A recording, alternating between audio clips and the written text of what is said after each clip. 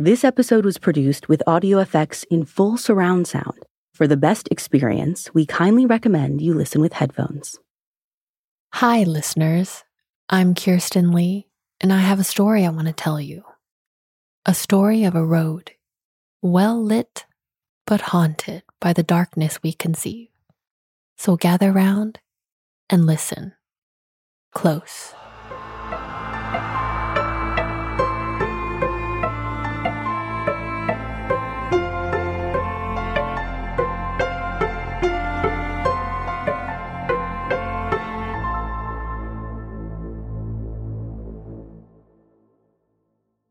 It was just supposed to be a scary story. And it wasn't even a very good one. It was the kind of thing a parent tells their kid to make sure they're home before dark, or something an older brother would use to scare his little sister. I should know, because I was that little sister. I was that kid being scared by a silly monster story once upon a time. But as I learned, the old saying was not far off the mark. Truth could be stranger than fiction, and far more devastating.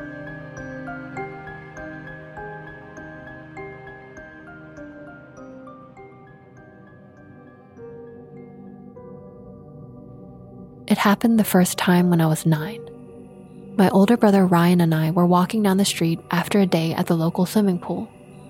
We lived in a run-of-the-mill suburbia in a time when things felt generally safe, like leave doors unlocked safe. Still, my parents weren't entirely lax about supervision. For instance, I wasn't allowed to walk to the pool alone yet, but going with Ryan was okay because he was 14. I guess they thought that was old enough to be considered safe in our neighborhood. Knowing what I know now, I'm not sure if anywhere is ever safe. For anyone. We were walking down a fairly deserted street a few blocks away from our house. I knew that a lot of older people lived in that area, so I guess it wasn't that weird that there weren't any cars driving on the street or any kids hanging out. It was just about dark, and the adults were probably all in for the night, eating TV dinners and watching MASH reruns. Or at least that's what I assumed old people did. For whatever reason, the neighborhood felt empty, and the streetlights had already come on around us. Ryan was whistling an off-key tune, and I was feeling pretty good. I loved to swim, and it had been a fun day. Everything seemed totally normal until we stepped beneath one of the streetlights, and it turned off in the exact same instant. Ryan and I both looked up, surprised by the coincidental timing. Then Ryan stopped walking and turned to me with a sharp smirk on his face. I hated that smirk because I knew my brother. I knew it meant Ryan was going to try and mess with me somehow. Have I ever told you the story of the light taker? He asked. No, I said shortly. Come on, let's go home. They say, continued Ryan, still grinning evilly. They say that the light taker is a big monster with wings, like a giant bat. They say he can see in the dark, and that he can suck the lights out from all around you. When he sees his prey, he lets out a shrieking whistle. Then, while you're lost in the dark, it swoops down and grabs you. Ryan yelled the last part while leaping at me with his hands out like claws. Despite knowing it was coming, I still jumped slightly when he yelled. Then, of course, I got mad. Knock it off, Ryan, I said. Let's go home. He rolled his eyes. All right, he relented. We continued walking, and yet again, as soon as we fell into the light of the street lamp, the bulb flickered and went out. Honestly, it was dumb, but I started to get paranoid. I mean, that story was clearly one that Ryan had just made up off the top of his head, but it was just such a weird coincidence. Then I heard the whistle. It sounded like it was coming from farther away, but it was Ryan. Obviously, it had to be. I wondered how he was able to make the whistling sound like it was coming from somewhere above us. Stop it, Ryan, I said. You can't scare me again. Ryan turned back to me, and I could see the worry on his face. That wasn't me. I don't know. Part of me still assumed Ryan was messing with me, but his expression just seemed off somehow. Legitimately nervous and pale. Let's go, he said suddenly, and he grabbed my hand and started pulling me forward. I let him lead me and we hurried down the street together.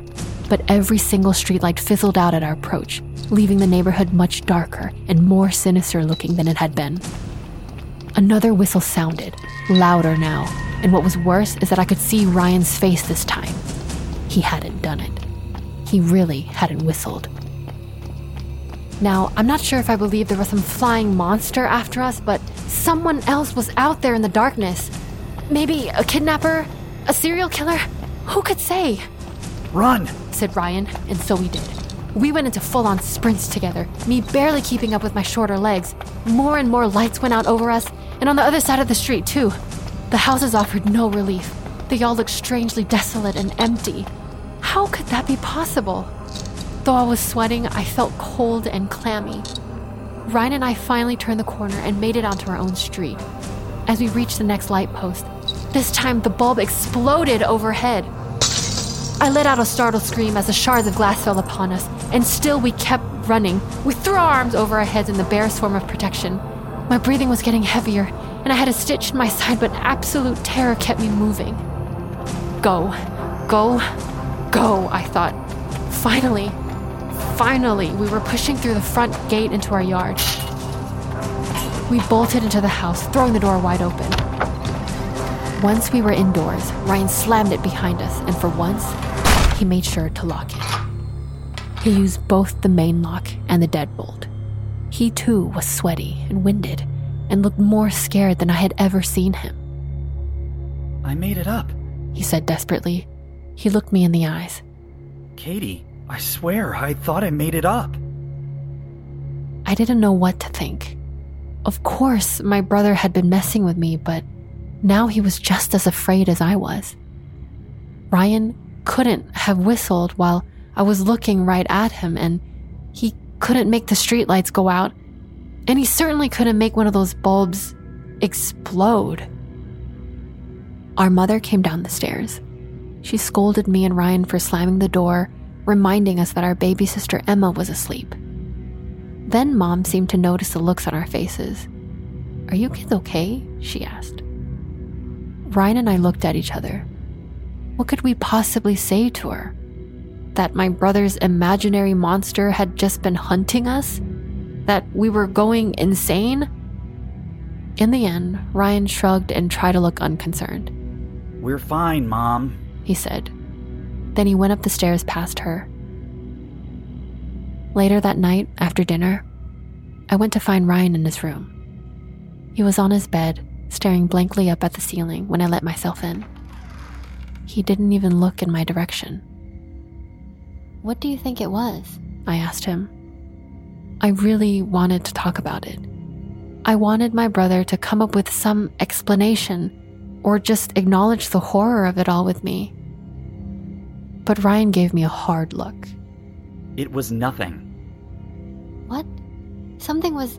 Tried to argue, but he cut me off. "It was nothing, Katie, and we're never talking about it again, okay? Go to bed." I left his room totally hurt, confused, and still scared. It had been years since I was really afraid of the dark. But that night, I slept, or tried to, with all the lights on in my bedroom. Sometime in my groggy state, I thought I heard the whistle again, from somewhere outside my window.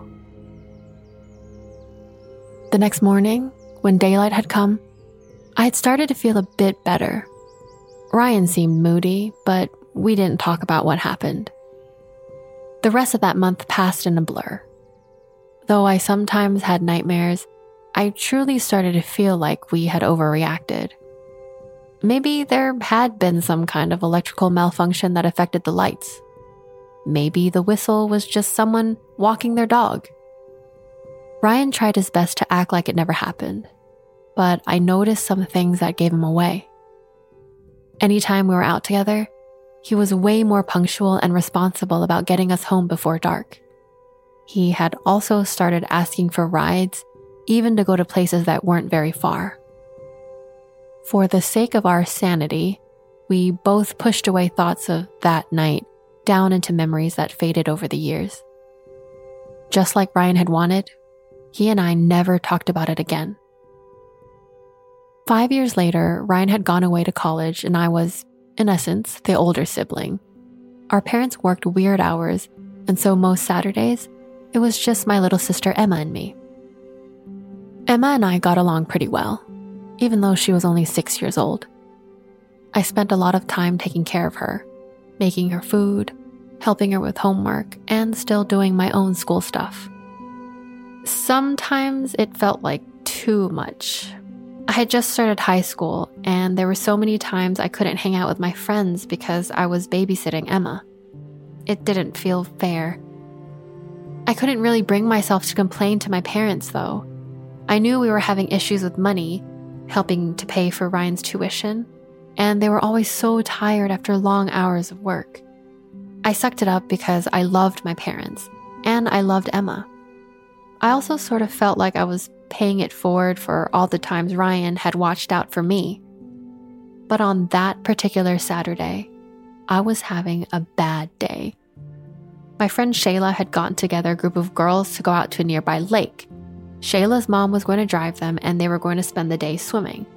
Even though Shayla said I could come and bring Emma, I knew it wouldn't be much fun if I did. Emma hadn't learned to swim yet, and I would probably spend the whole time in shallow water and making sure she didn't drown. She would inevitably get bored and whiny, and then I'd have to ask Shayla's mom to drive us all the way back to town. Then my friends would be annoyed that their fun day of swimming had been cut short by us. I told Shayla I couldn't go, but I spent most of the morning feeling sulky and annoyed about it. Emma didn't help matters. She cried because we were out of her favorite cereal, and she had to eat oatmeal for breakfast instead. Then she made a fuss when one of her toys broke and didn't give me any peace and quiet about it. When she finally asked if we could go to the park that afternoon, I figured we might as well. I didn't want to be cooped up in the house anymore. We were driving each other crazy. Rivermore Park was one of Emma's absolute favorites. It had a jungle gym with monkey bars and a super long twisty slide. I sat on one of the park benches and read a book while Emma played. She seemed to make friends with a couple kids who were also running around the playground, a brother and sister by the look of it. The three of them played tag and games of their own invention for a good while. The sunset kind of snuck up on me. We had arrived at the park in the mid-afternoon, but I didn't take into account the fact that we had just set the clocks back for daylight savings time. It always threw me for a loop whenever it would start getting dark and cold as early as 5:30.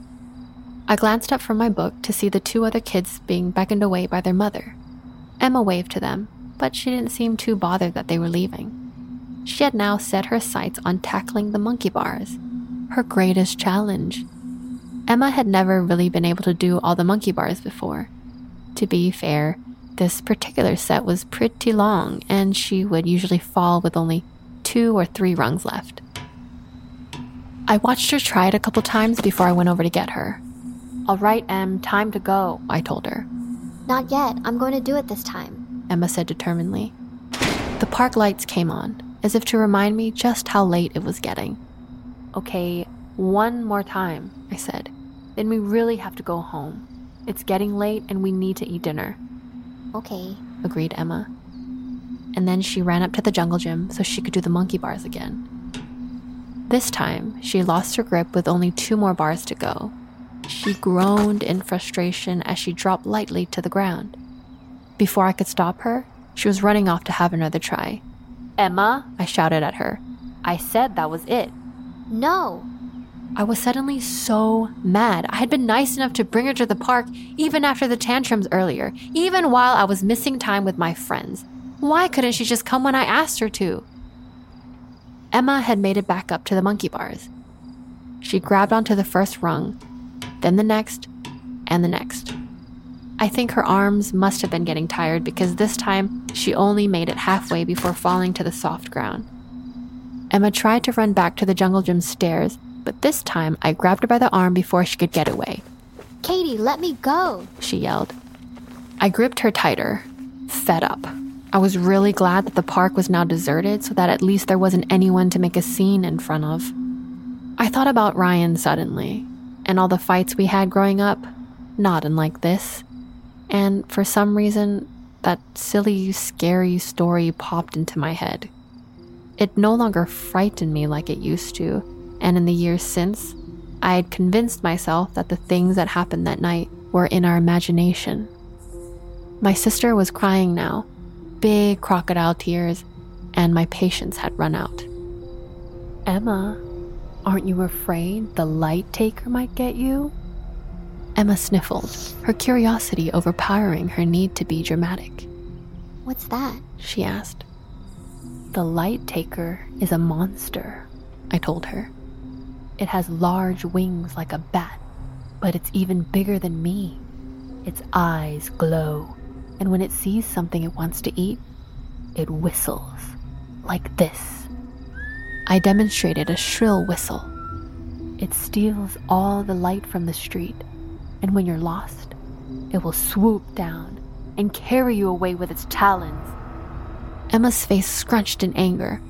That's not real. You shouldn't tell lies, Katie. It might be real, I said. How would you know? Emma looked down at her feet. 'Cause it's not? She didn't look entirely convinced, though, and I started to feel bad.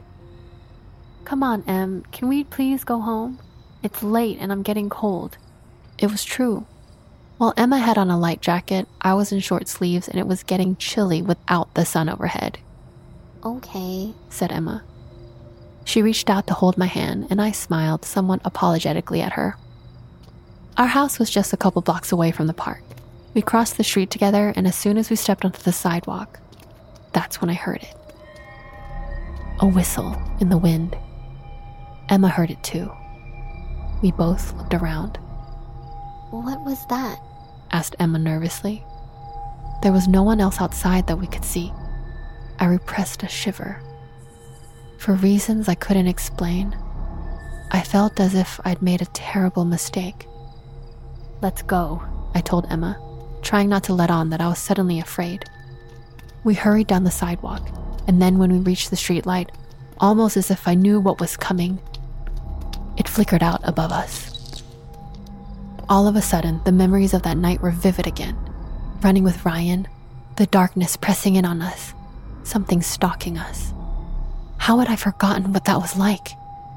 Well, I remembered it in that moment. I pulled Emma along by the hand. Run, I told her.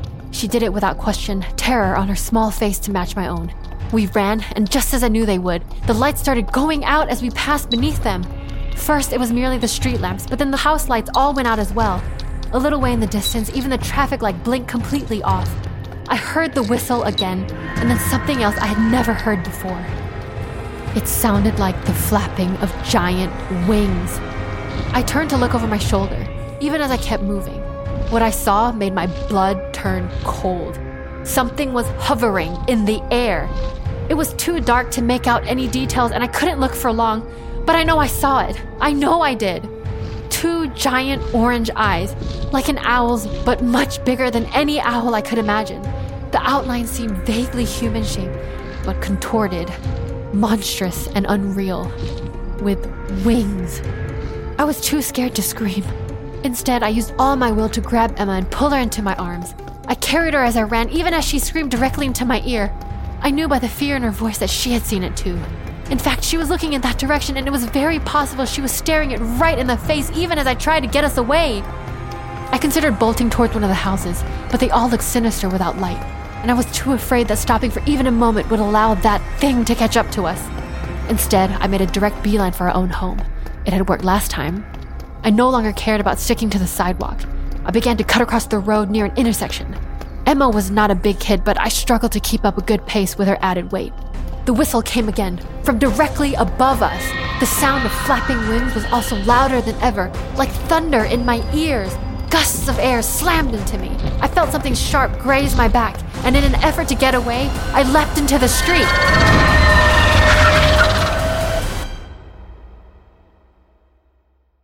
The car came from nowhere.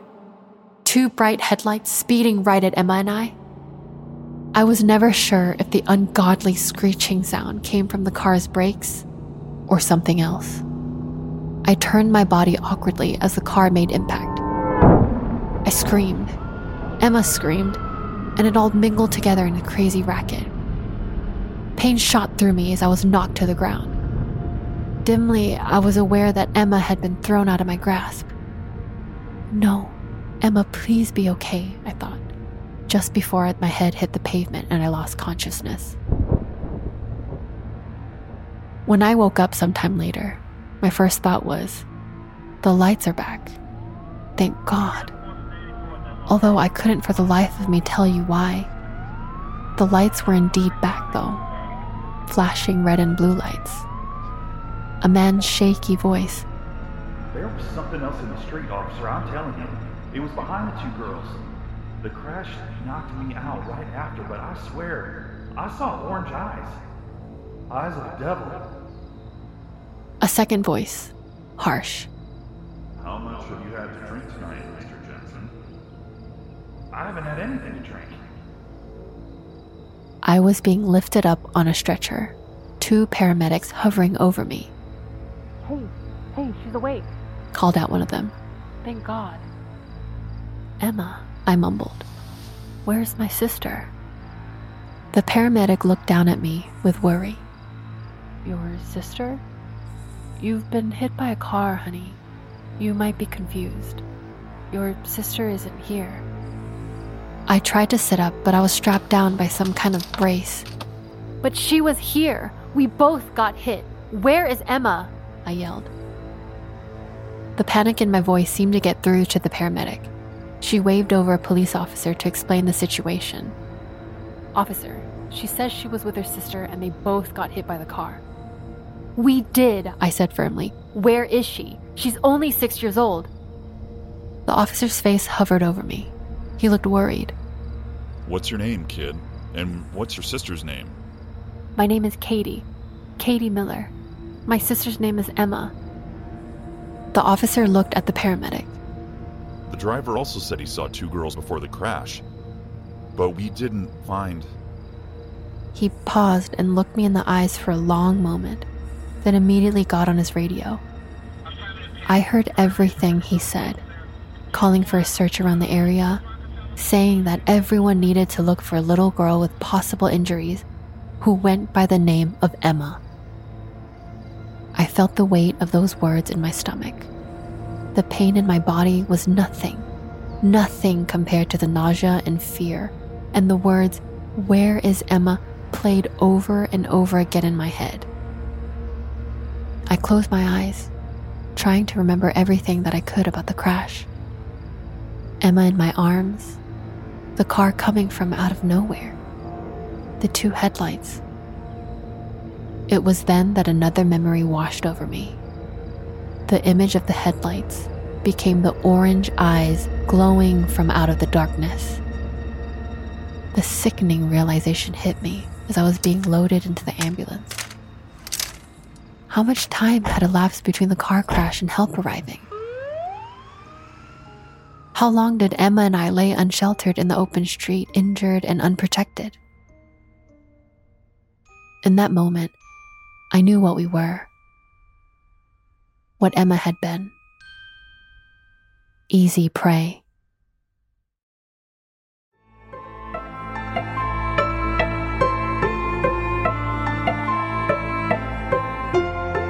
This series was produced by Ashley Flowers and David Flowers. This episode was written by Valerie Phillips and read by Kirsten Lee. This story was modified slightly for audio retelling, but you can find the original in full on our website. Full Body Chills is an Audio Chuck production. So, what do you think, Chuck? Do you approve?